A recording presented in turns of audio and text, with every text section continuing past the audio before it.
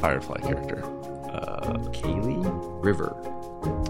Crazy River. Only other woman on the ship. Inara. Okay, the only other Zoe.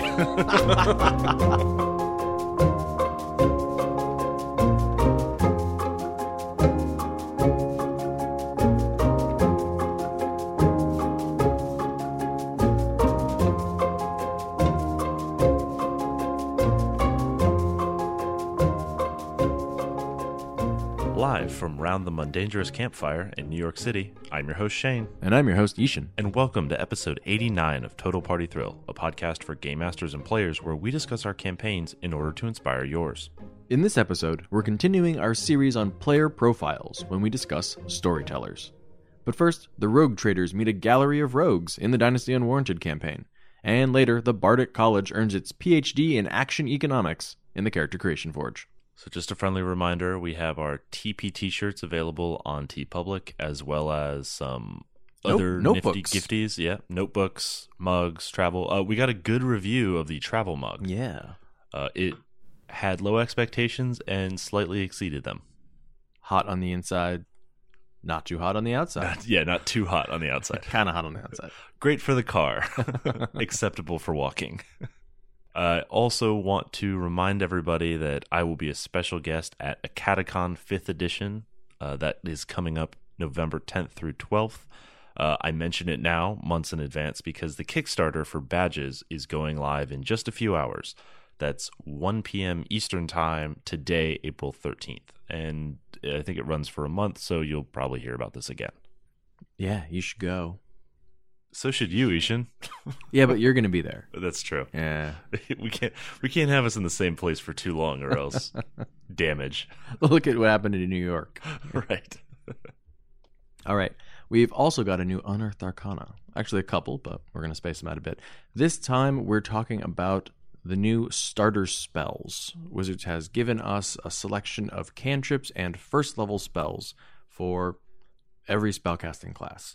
I think when you get into these, you'll be unsurprised to learn that Rob Schwab was involved in writing some of these. Is it because, for the most part, they're good? And chaotic. Yeah, there are definitely some where I was like, oh, that's a lot of dice rolls. And a little tongue-in-cheek as well. So let's hit the highlights and the lowlights. All right, so I know that you love the ceremony spell. I absolutely do. First level ritual takes an hour to cast it. But you can do a bunch of different things for it. And the first one that old school players are going to recognize is Atonement. Which is garbage. Well, the whole point of even needing an Atonement ceremony is for old school GMs who make their paladins fall. And now you need a way to fix that. Yeah, so it specifically targets creatures whose alignments have changed and restores them to their original alignment. Now, they need to be willing, so you can't even use it to fix someone who got like a helm of opposite alignment. Yeah, but I don't know. I mean, we've shifted so far away from alignment being mechanical. I hate that it's being reintroduced here. But I do get it's a throwback to the old school. Though, wasn't Atonement like a 5th level spell? Yeah, so I'm actually really happy to see that it is one small part of one really useful first level spell. Yeah.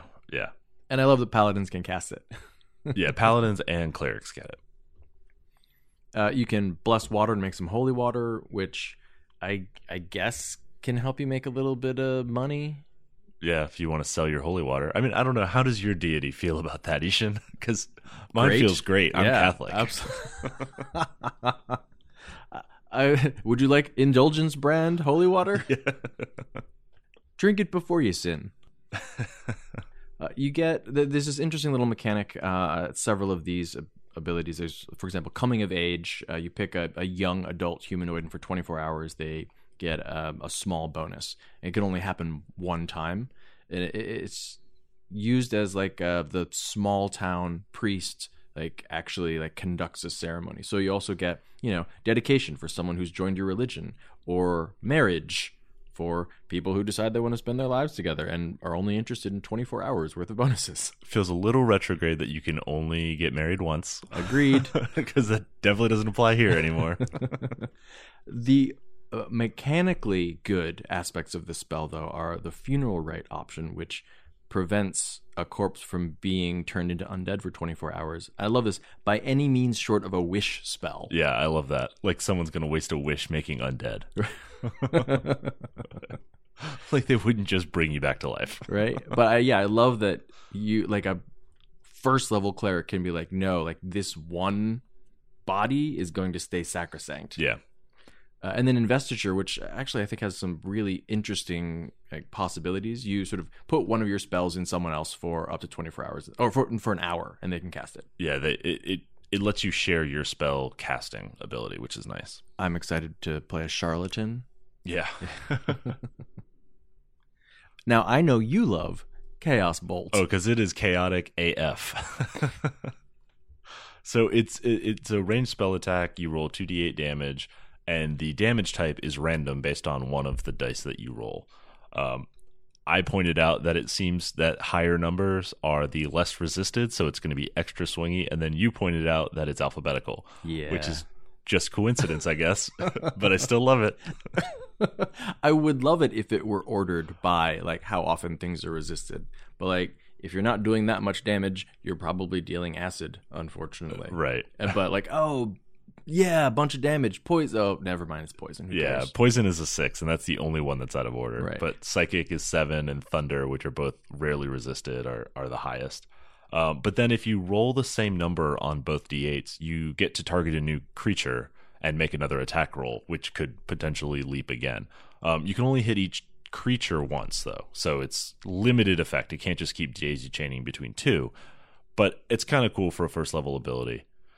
First level spell. Yeah, I think it's nice design actually, because one of the problems with these sort of like chaotic quote unquote spells that get multiple targets sometimes is that there was always the chance for like, you know, an explosion and like infinite damage. Yeah. And this really reins that in. So I'm happy about that. It's kind of like a low level chain lightning that isn't tied to lightning. Yeah, chain acid. Yeah. Chain something. I can't decide if I love or hate the fact that the base spell does 2d8 damage, but if you use higher slots, the additional damage comes in d6s. Yeah, it's weird. It's Chaos Bolt. Yeah. Hey! So it's not just combat spells. There's also a handful of utility things. Things like Guiding Hand, which lets you always know the direction of a location. Which is cool, except that the ranger doesn't get it. Yeah, I mean... The cleric gets it, the druid gets it, the bard gets it. So here's the theme of this. Rangers get short shrift. Yeah, or made completely useless. Yeah, so at the end of the list are Wild Cunning and a ranger-only spell, Zephyr Strike, which Zephyr Strike we can go ahead and rule out because it's one of the typical ranger formats where you use your bonus action, you get a 1-minute concentration on a spell, and it doesn't do enough to justify using a first-level spell slot when you don't have ritual casting. Yeah, at all. Now, you don't have ritual casting, so you can't use the best part of the Wild Cunning spell, which is spamming it. As a ritual? Yeah, because it's Pocket Ranger. It is, yep. If there are tracks on the ground within range, you find those tracks, and you have advantage on following them for an hour. If there's food, you find it. If there's clean water, you find it. Shelter, you find it. And it can make or break down campsites. Fine, whatever. But this is pretty useless for the ranger because you do it once. It's kind of like the detect traps spell. Hey, if there are no traps here, well, you wasted a spell. Mm-hmm. But the druid can just hang out and go, any food here? Nope. Okay, let me move. Yeah, 11 minutes at a time or whatever. Any food here? It precludes the need for the survival skill and again makes the ranger redundant. Great spell. Terrible for rangers. There's a couple other abilities in here that are kind of cool as cantrips. Just expanding the variability of what you can do as your base level abilities as a caster is pretty neat. The necromancy cantrip gives you D8 damage against a target who fails a save, but a D12 if they've lost some hit points. So it's a cool little scaling effect. Yeah, Primal Savagery is a druid cantrip that's basically like effectively Shocking Grasp. You can make a melee spell attack. It's a really nice alternative to something like Shillelagh, which only really works at low levels or if you multiclass to extra attack. But it does D10 damage and scales really nicely. So overall, not going to complain to have more spells. It doesn't look like any of these are going to be game-breaking, though. Of course, we're always worried about our poor ranger. Wah, wah. But yes, for the most part, I think this is a great direction. But speaking of great directions and not going in them, I guess, Shane, where are we in the Dynasty Unwarranted campaign? All right, the Dynasty Unwarranted campaign is our Rogue Trader Warhammer 40k game played using Dark Heresy 2nd Edition rules that I am running as the GM. And we find the Rogue Trader crew of the His Enduring Light have been ambushed by Dark Eldar while answering the distress call of an Imperial Navy frigate.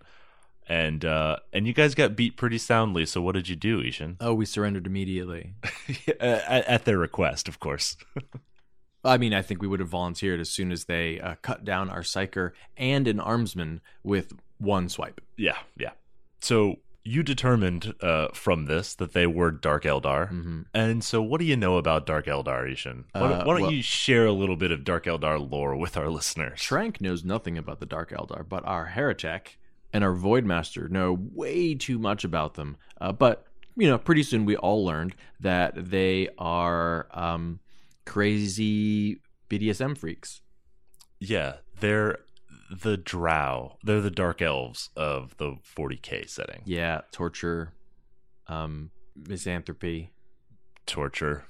Yeah, more torture. I mean, the background of the Dark Eldar is that they were so hedonistic that they birthed a chaos god from their indulgence.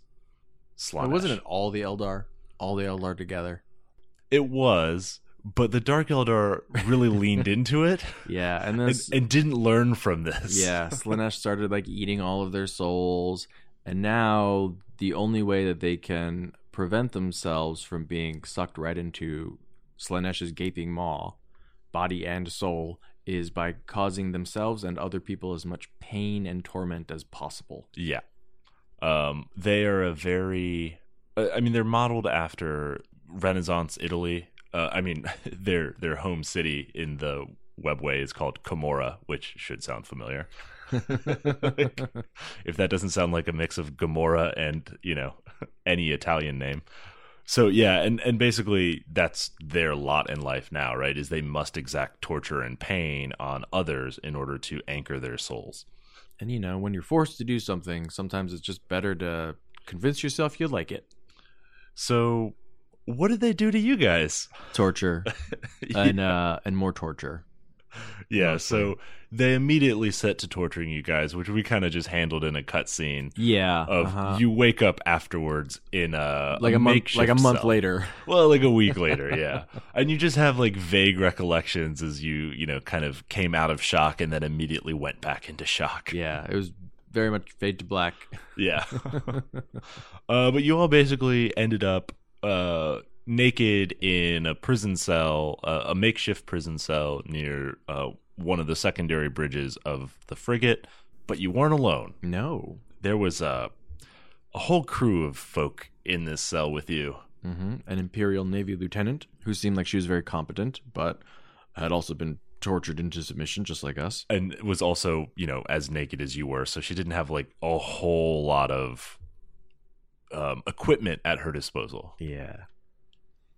An orc boy who is insane, obviously, because he's insisting that he's actually a human prince who's under the effect of some kind of drug he's calling polymorphine. Yeah, which is not a drug that you guys have necessarily heard of, but is a canonical drug that works basically like Polyjuice Potion. Right. There was a warrior woman from a nearby feudal planet, a Gretchen who loved to gamble. Those are basically 40k's goblins, and his muscle-bound bodyguard, a giant orc freebooter. That's an orc pirate. Yeah, so 40k orcs are mostly mindless, warlike barbarians who, think Tolkien orcs twisted to 11. But freebooters are kind of separate from that. They have more human type ambition, so they tend to become pirates. It's because they have more human type hats. That's exactly right. Yeah. So the first time they captured an admiral's hat, they invested in the WOG the idea that they would become pirates, and so they did. If you give an orc a pirate hat. There's also a Dark Eldar in here with us, who apparently is some sort of station called an incubus. He's been accused of murdering another Dark Eldar. Yeah. I didn't know that was a problem. It is for the Dark Eldar, yeah, it turns out. Based on how they're organized. Though he won't really talk to you. He's kind of just sullen and downtrodden. There's a priest in there who kind of explains what's going on. Yeah, a human priest. A human priest, yeah, like a very old priest who hails from the same feudal planet as most of the humans in here. There are also two twins from that same feudal world. They feel very out of place. They're not adjusting to being in space. Now, of course, we know, twins. This must be a sign.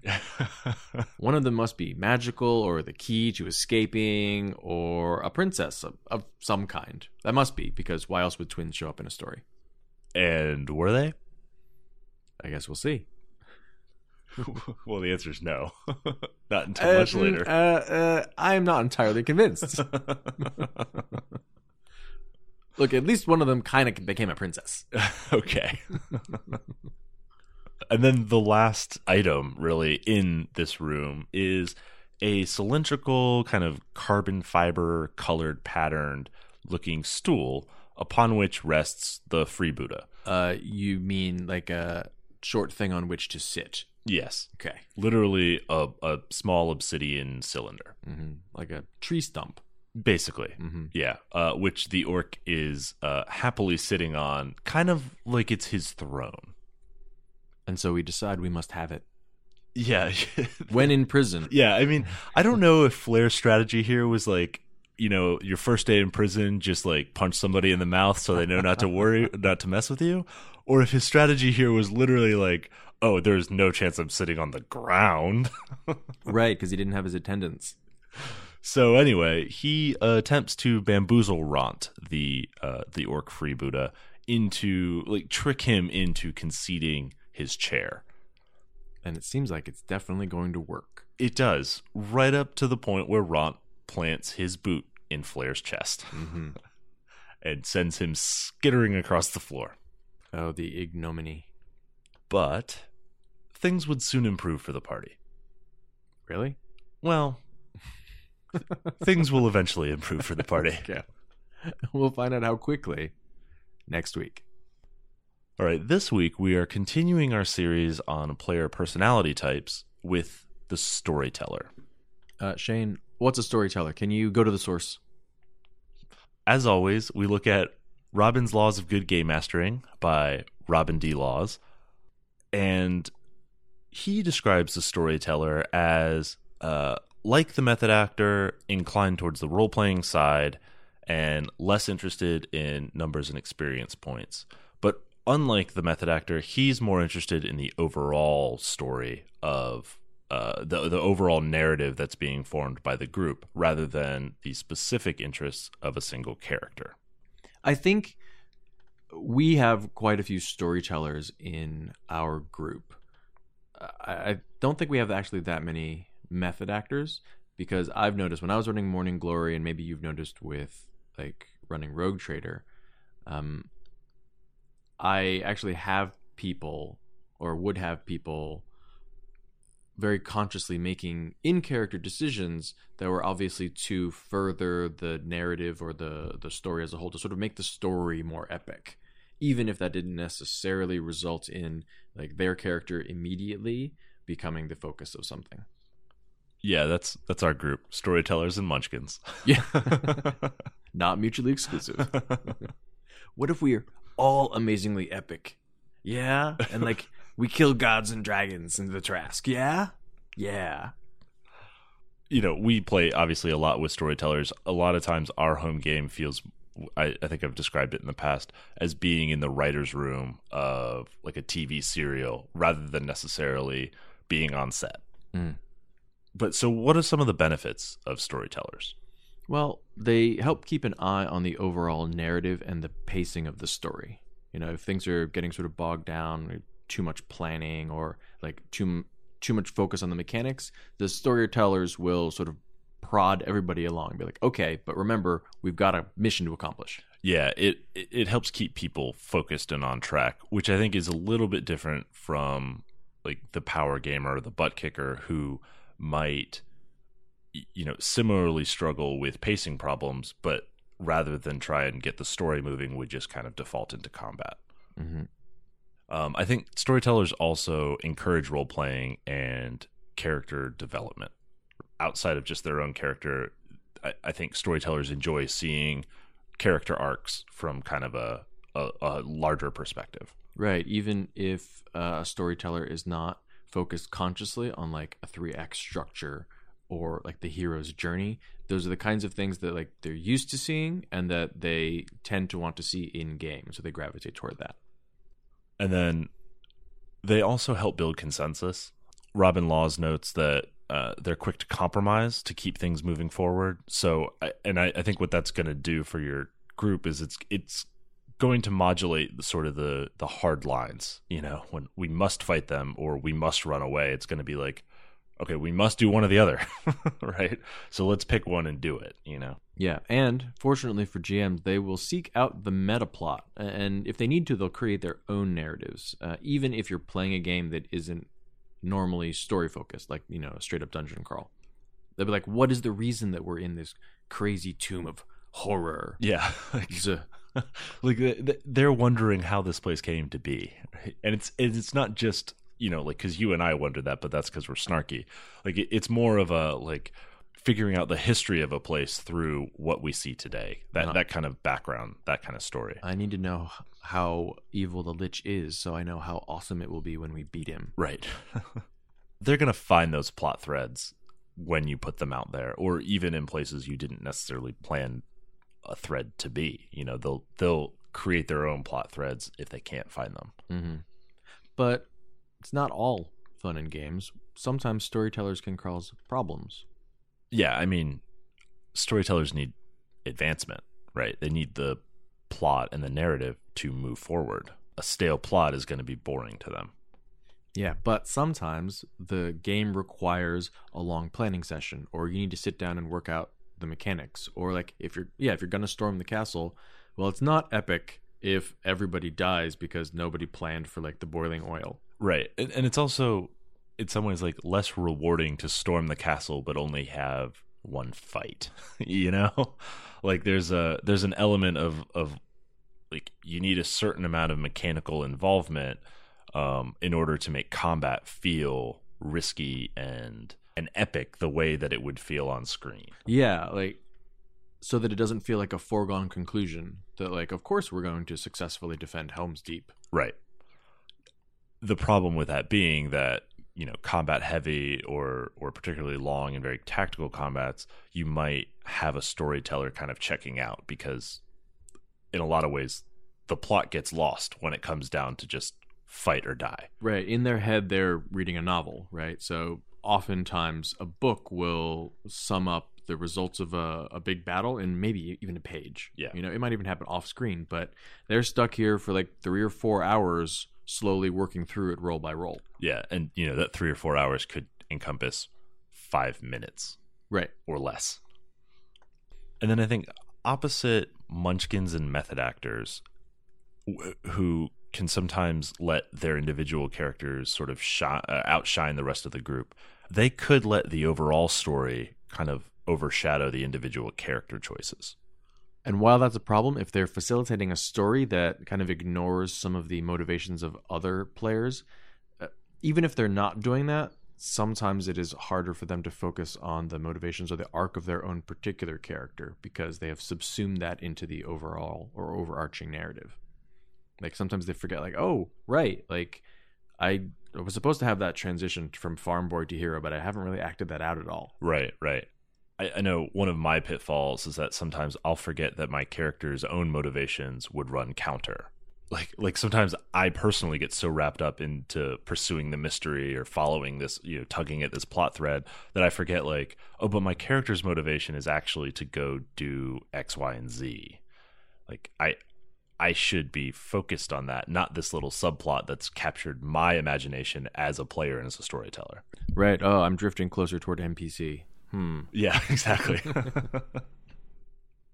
Okay, so as a GM, what do you do if you have a storyteller in your party? Besides rejoice, obviously. So Robin D. Law's suggestion is introduce plenty of plot threads and keep an eye on pacing, which I think is a good starting place for sure. And I think, looking to other media is the easiest way for most people to handle this. And I love looking at TV series rather than movies or novels. Yeah, because the way that those play out is much more akin to a weekly RPG game session. Yeah, especially if they're like an ensemble, and which is basically the only type of TV we have now, but wasn't always, right? But if you have that kind of ensemble cast, and Lost is a great example of this, where they had broad story episodes, and then they also had very drilled down character episodes. And even though you might have a Kate episode, which is always terrible, or you might have a Jack episode, which is the worst, like you'll also get those amazing Locke or the amazing Sawyer episodes that really move the plot, but also really flesh out those characters and make them more compelling. I think we just learned a lot about you, Shane. I mean, I am sticking with Jack are the worst episodes. Like me and all of Entertainment Weekly readers agree. Okay, now I know too much about you. I read Entertainment Weekly in the Lost days because we didn't have DVR. So if you missed an episode, you were stuck. Look, I was watching the first 2 seasons and I was still lost. Yeah, I mean, there you go. Going on. We didn't have Reddit to overanalyze every frame. Right. Well, that was an interesting episode. Let's see what I think about it. Yeah, wasn't there a polar bear like 9 years ago? What did that ever get explained?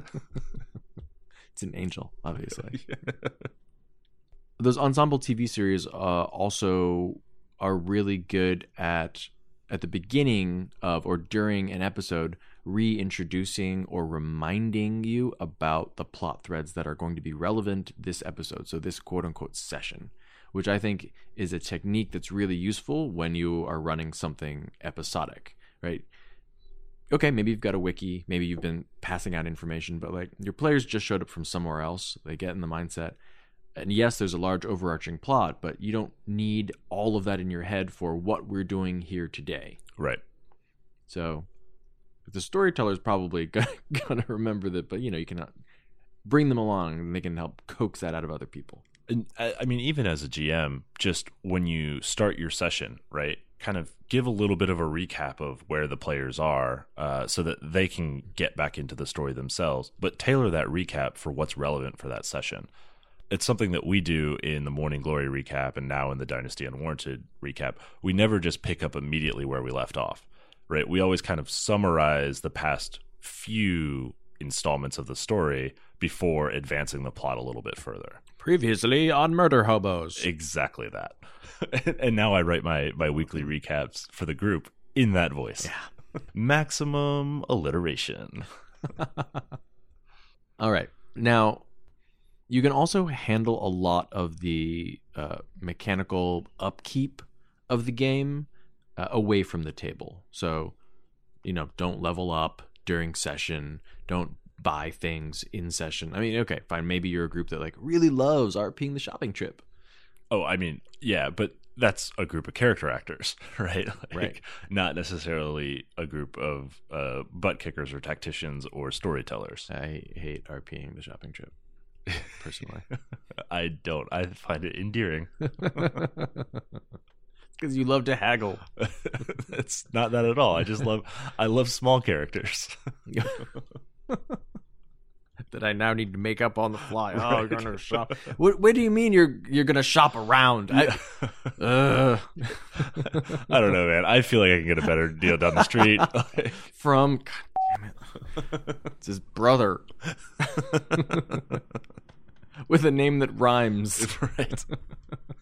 Like all fantasy parents. That's right. Nope, we have the same things for the same prices. Grog and Mog. Goblin Tinkerers.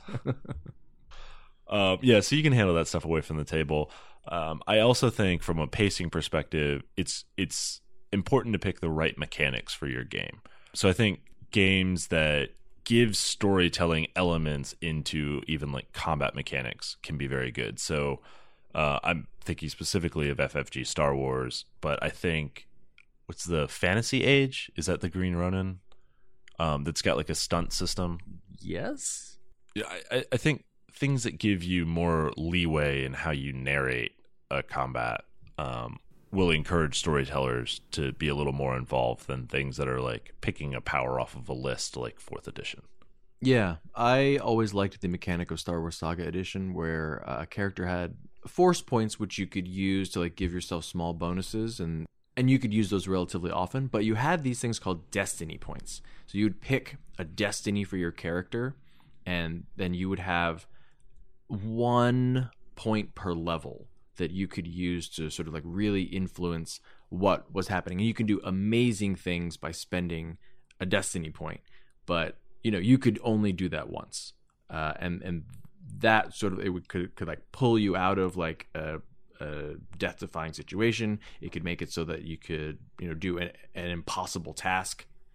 It really helped it feel much more like those kind of media where like the heroes succeed against all odds, even when they really shouldn't, and you could pick when that happened. Yeah. Not for nothing, in the Fantasy Flight 40K RPGs, I also like the idea of burning fate points, that you permanently reduce your fate points available to you to avoid death.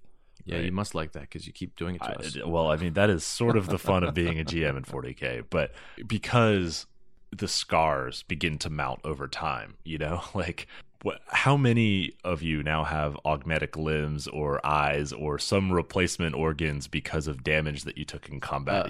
There are no scars on my prosthetic eyeballs. Okay, like they're perfectly fine. Actually, right now, Brian's character doesn't have any eyes at all. Oh, you missed it. He actually regained a fate point.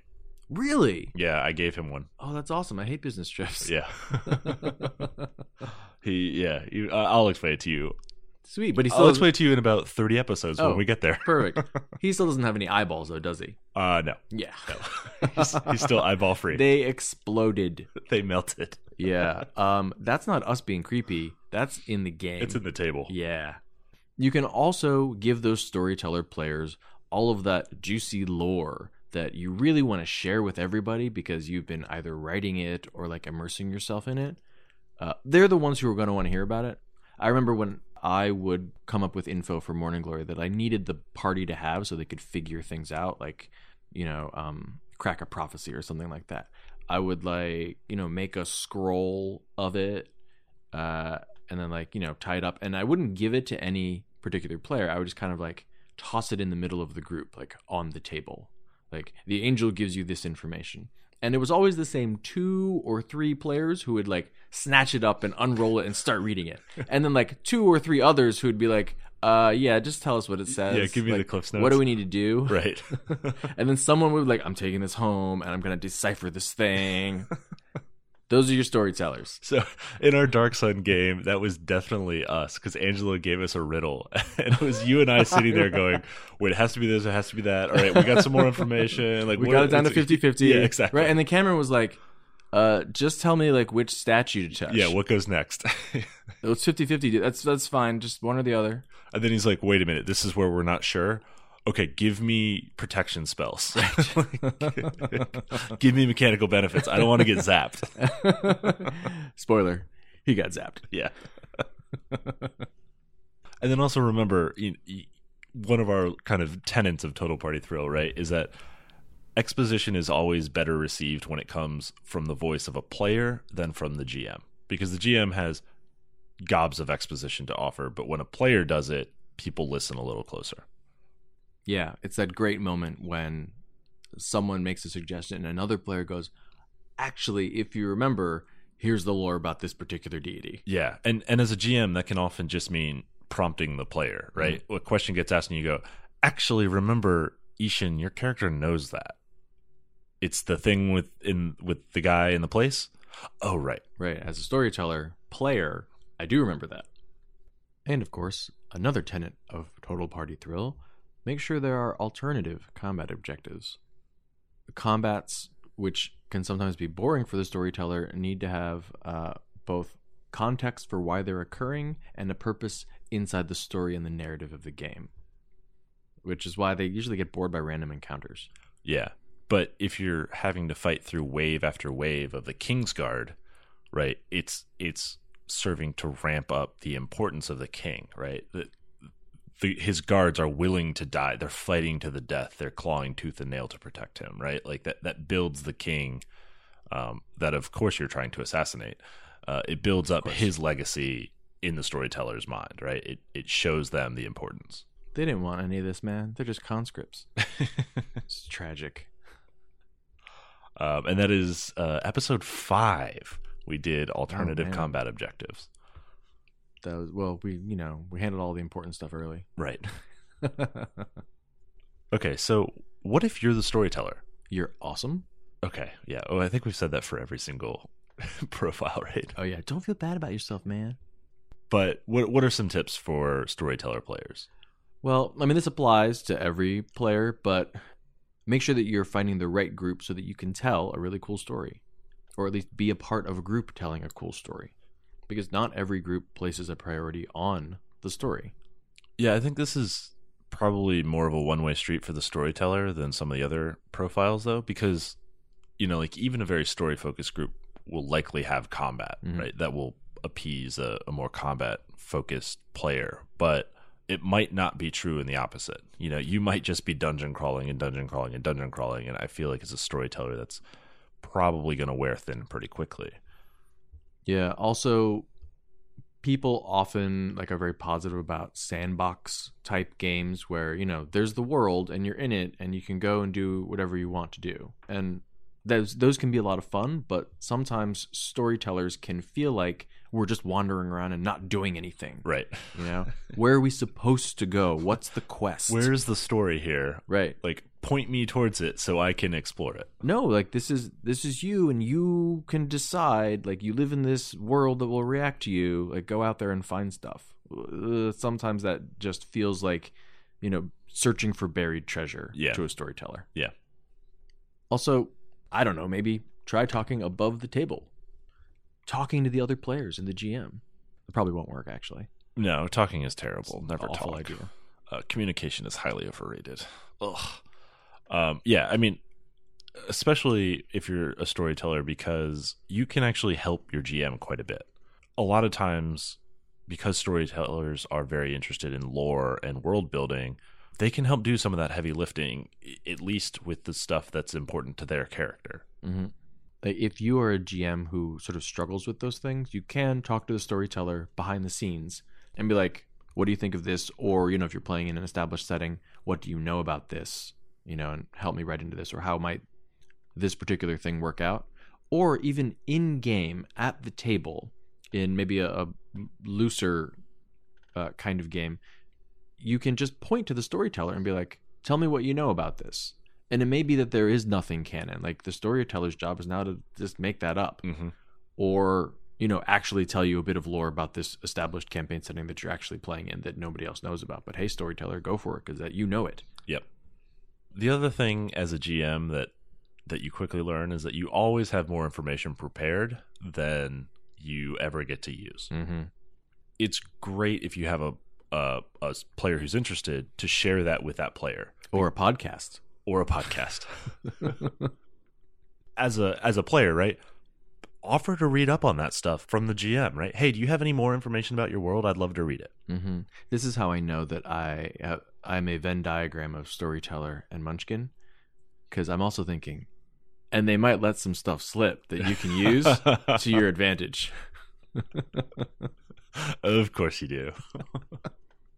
And it's a two-way street, right? I think it's also important to share your ideas for character arcs and your ideas of the direction of the story, and even this is probably better for the storyteller side of you and not the Munchkin side, but even your thoughts on the direction of the plot, or maybe what the answer to the riddle or mystery is. Mm-hmm. Because it helps give the GM some guidance as to what's landing with the players, how are they feeling about things that I'm doing.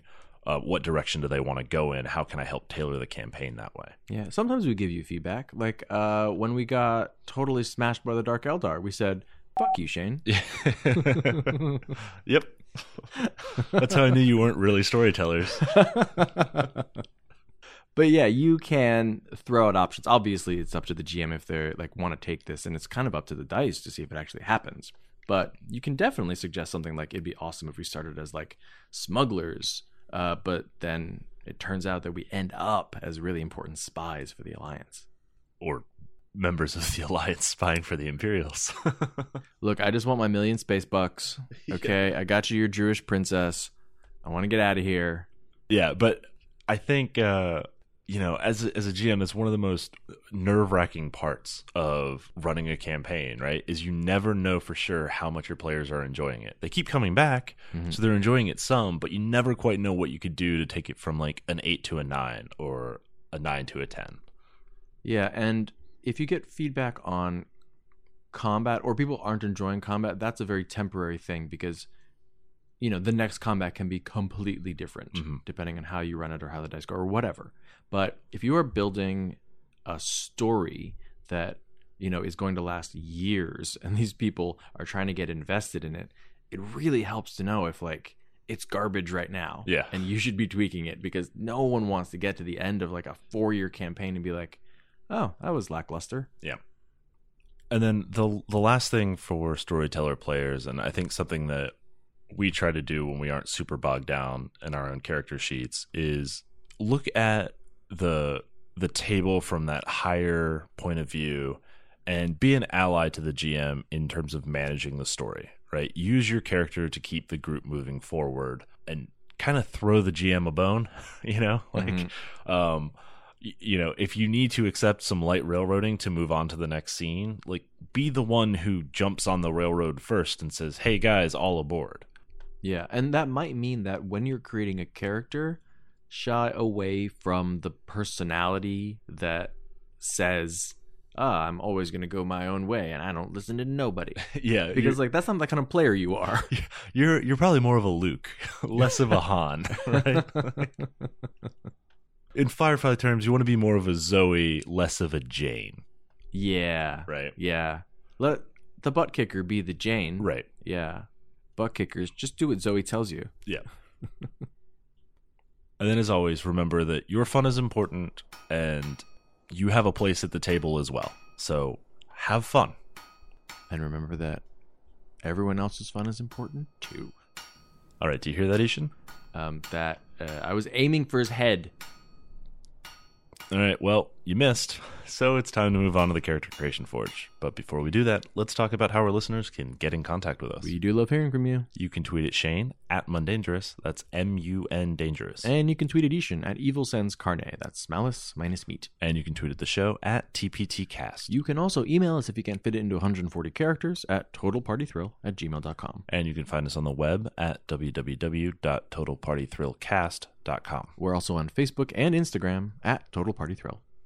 So this week in the Character Creation Forge, we are continuing our Gonzo build trend with the Bardic College. Yeah, this one breaks the game.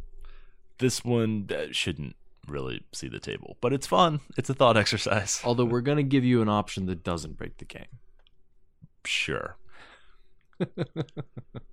All right, so what is the Bardic College, Shane, and why is it called that? So the Bardic College is a collection of bards, and of course, according to 5th edition lore, the subclass of a bard is called his college. So the Bardic College is a collection of bards of the same college. So is this a party build? It's a university in character form. What's the build? Lore Bard 17, Knowledge Cleric 3. So the basic gist here, you're going to use the Simulacrum spell, which is a level 7 spell that allows you to make copies of a creature, which will of course be yourself.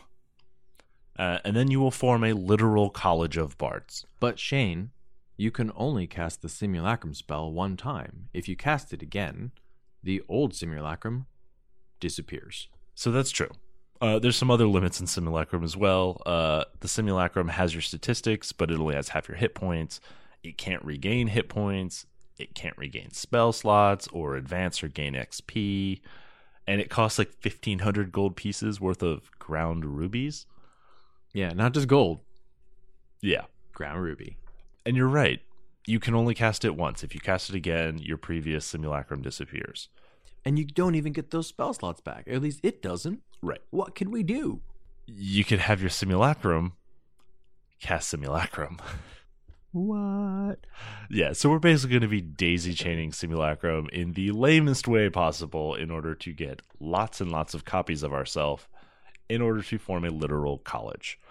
And I'll also note that, we've built this with Knowledge Cleric 3, but the way simulacrum as a spell is written, you can't regain spell slots, but you can regain other abilities. So you can regain your Bardic Inspiration, Superiority Dice, Channel Divinity, Wild Shape, Key Points, or Sorcery Points. Yeah, so there are a lot of ways that you could go with this if you want. Like Sorcery Points, you can turn into spell slots, for example. Well, I mean, up to level 2. Hey! But let's look at this from an on-theme perspective. So what do you need to make a college? High fees. Oh, we got that. $1,500 a student. Done. All right. Students, I guess. Well, you'll cast simulacrum on yourself. How many times? Once. That's Okay. how you get your first student.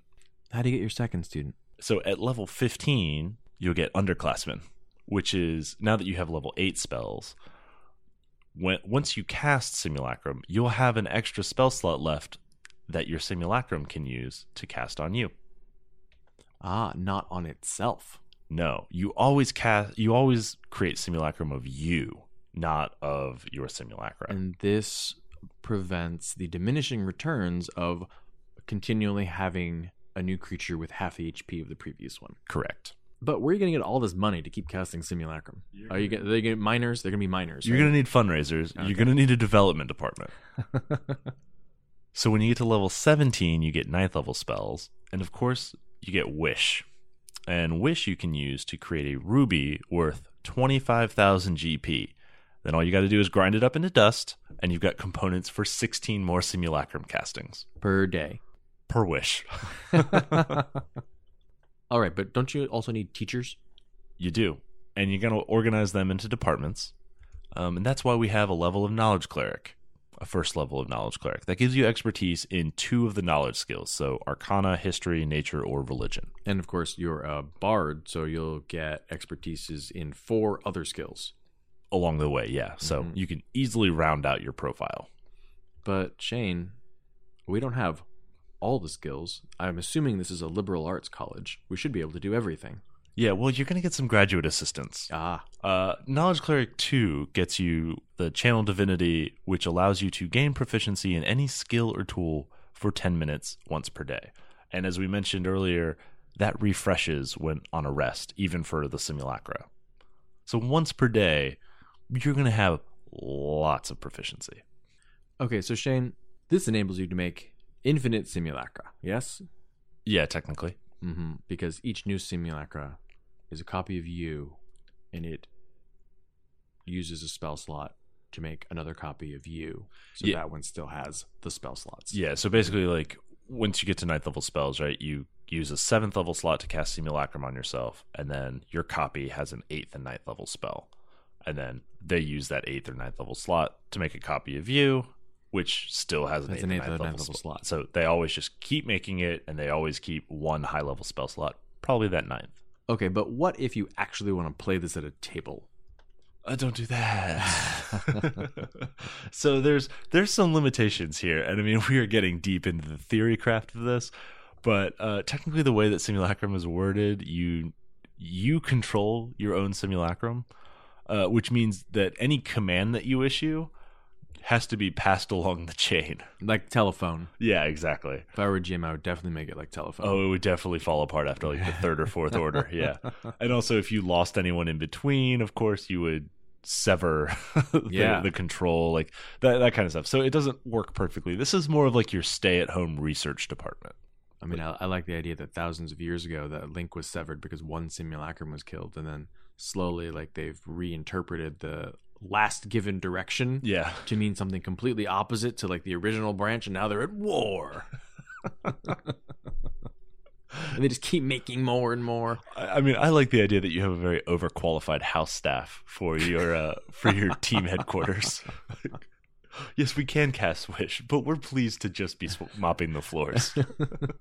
I'm very good at it for 10 minutes per day. All right, so Shane, tell me about your Bardic college. Well, obviously, as an aspiring academic, took to adventuring to gain knowledge, to gain understanding, to learn the stories of the world around him, and so on and so forth. But unlike most academics, only child, and grew up lonely, and always thought that if he could create a little brother for himself, he would. Did you say unlike most academics? Well, unlike most adventurers, I guess. Okay. And so that's why he just keeps creating friends for himself. You know, when you're a kid who grows up isolated and alone, maybe grew up in a wizard's tower with a single wizard, Single wizard parent. Yeah. Mm-hmm. Yeah, but didn't quite have the gift, you know. Wow. Last week, the one-man band. This week, the lonely collegian. Hey, they're bards, so technically they could form a band. That's true. For 10 minutes a day, which is all you ever really want to practice anyway. I suggest you just take performance yourself, and then they will all be good at it. Yeah, but you want that tool proficiency. Fine. Maybe it's a music college. Could be a music college. How about you, Ishan? I am dubbing mine the Seven Sisters, each of which, of course, went to a different college, but then all came together to form their own. Okay. And I think you can sort of get around the game-breakingness of this if you just kind of limit yourself a bit. You're still going to have a very good build. I mean, Bard 17 is great for anything. But yeah, just cast Simulacrum once, and then have that one use its available slots to cast Simulacrum, and just keep going down on the line until they're out of slots and you end up with 6 Simulacra. Plus you, well, 7. So the Seven Sisters travel around adventuring together, but then also, teaching anyone who will come to them. Actually, I guess more appropriately it would be any woman who comes to them. Yeah, I think that's more accurate. Because it makes a better learning environment, let's be honest. All right, if you want to support the show, the easiest way to do that is to leave us a 5-star review on iTunes. If you're willing to help us out, we'll read your 5-star review on the air. And you can also find us on Stitcher. It's like a Pandora for podcasts. If you like or favorite us there, the algorithm will help other people find us. And Ishan, I believe it is your turn to read the 5-star review today. That's right. This is Great Podcast, 5 stars by Dr. Cheese and Crackers. Wonderful audio quality, banter, and great information and ideas for any RPG that you are a part of. Thank you, Doctor. Yeah, I believe that's an official recommendation from... I'm just going to go with a PhD/MD. I think that means 1 out of 1 doctors approve. That's a large percentage. A better percentage than Crest. Who brushes their teeth anyway? It's a scam. All right, what do we have planned for next week's episode? We're talking about removing players from your gaming group. And in the Character Creation Forge, we're building the Grey Guard. Well, that's it for episode 89 of Total Party Thrill. I hope we've lived up to our name, but either way, I'm Shane. And I'm Ishan. Thanks for listening.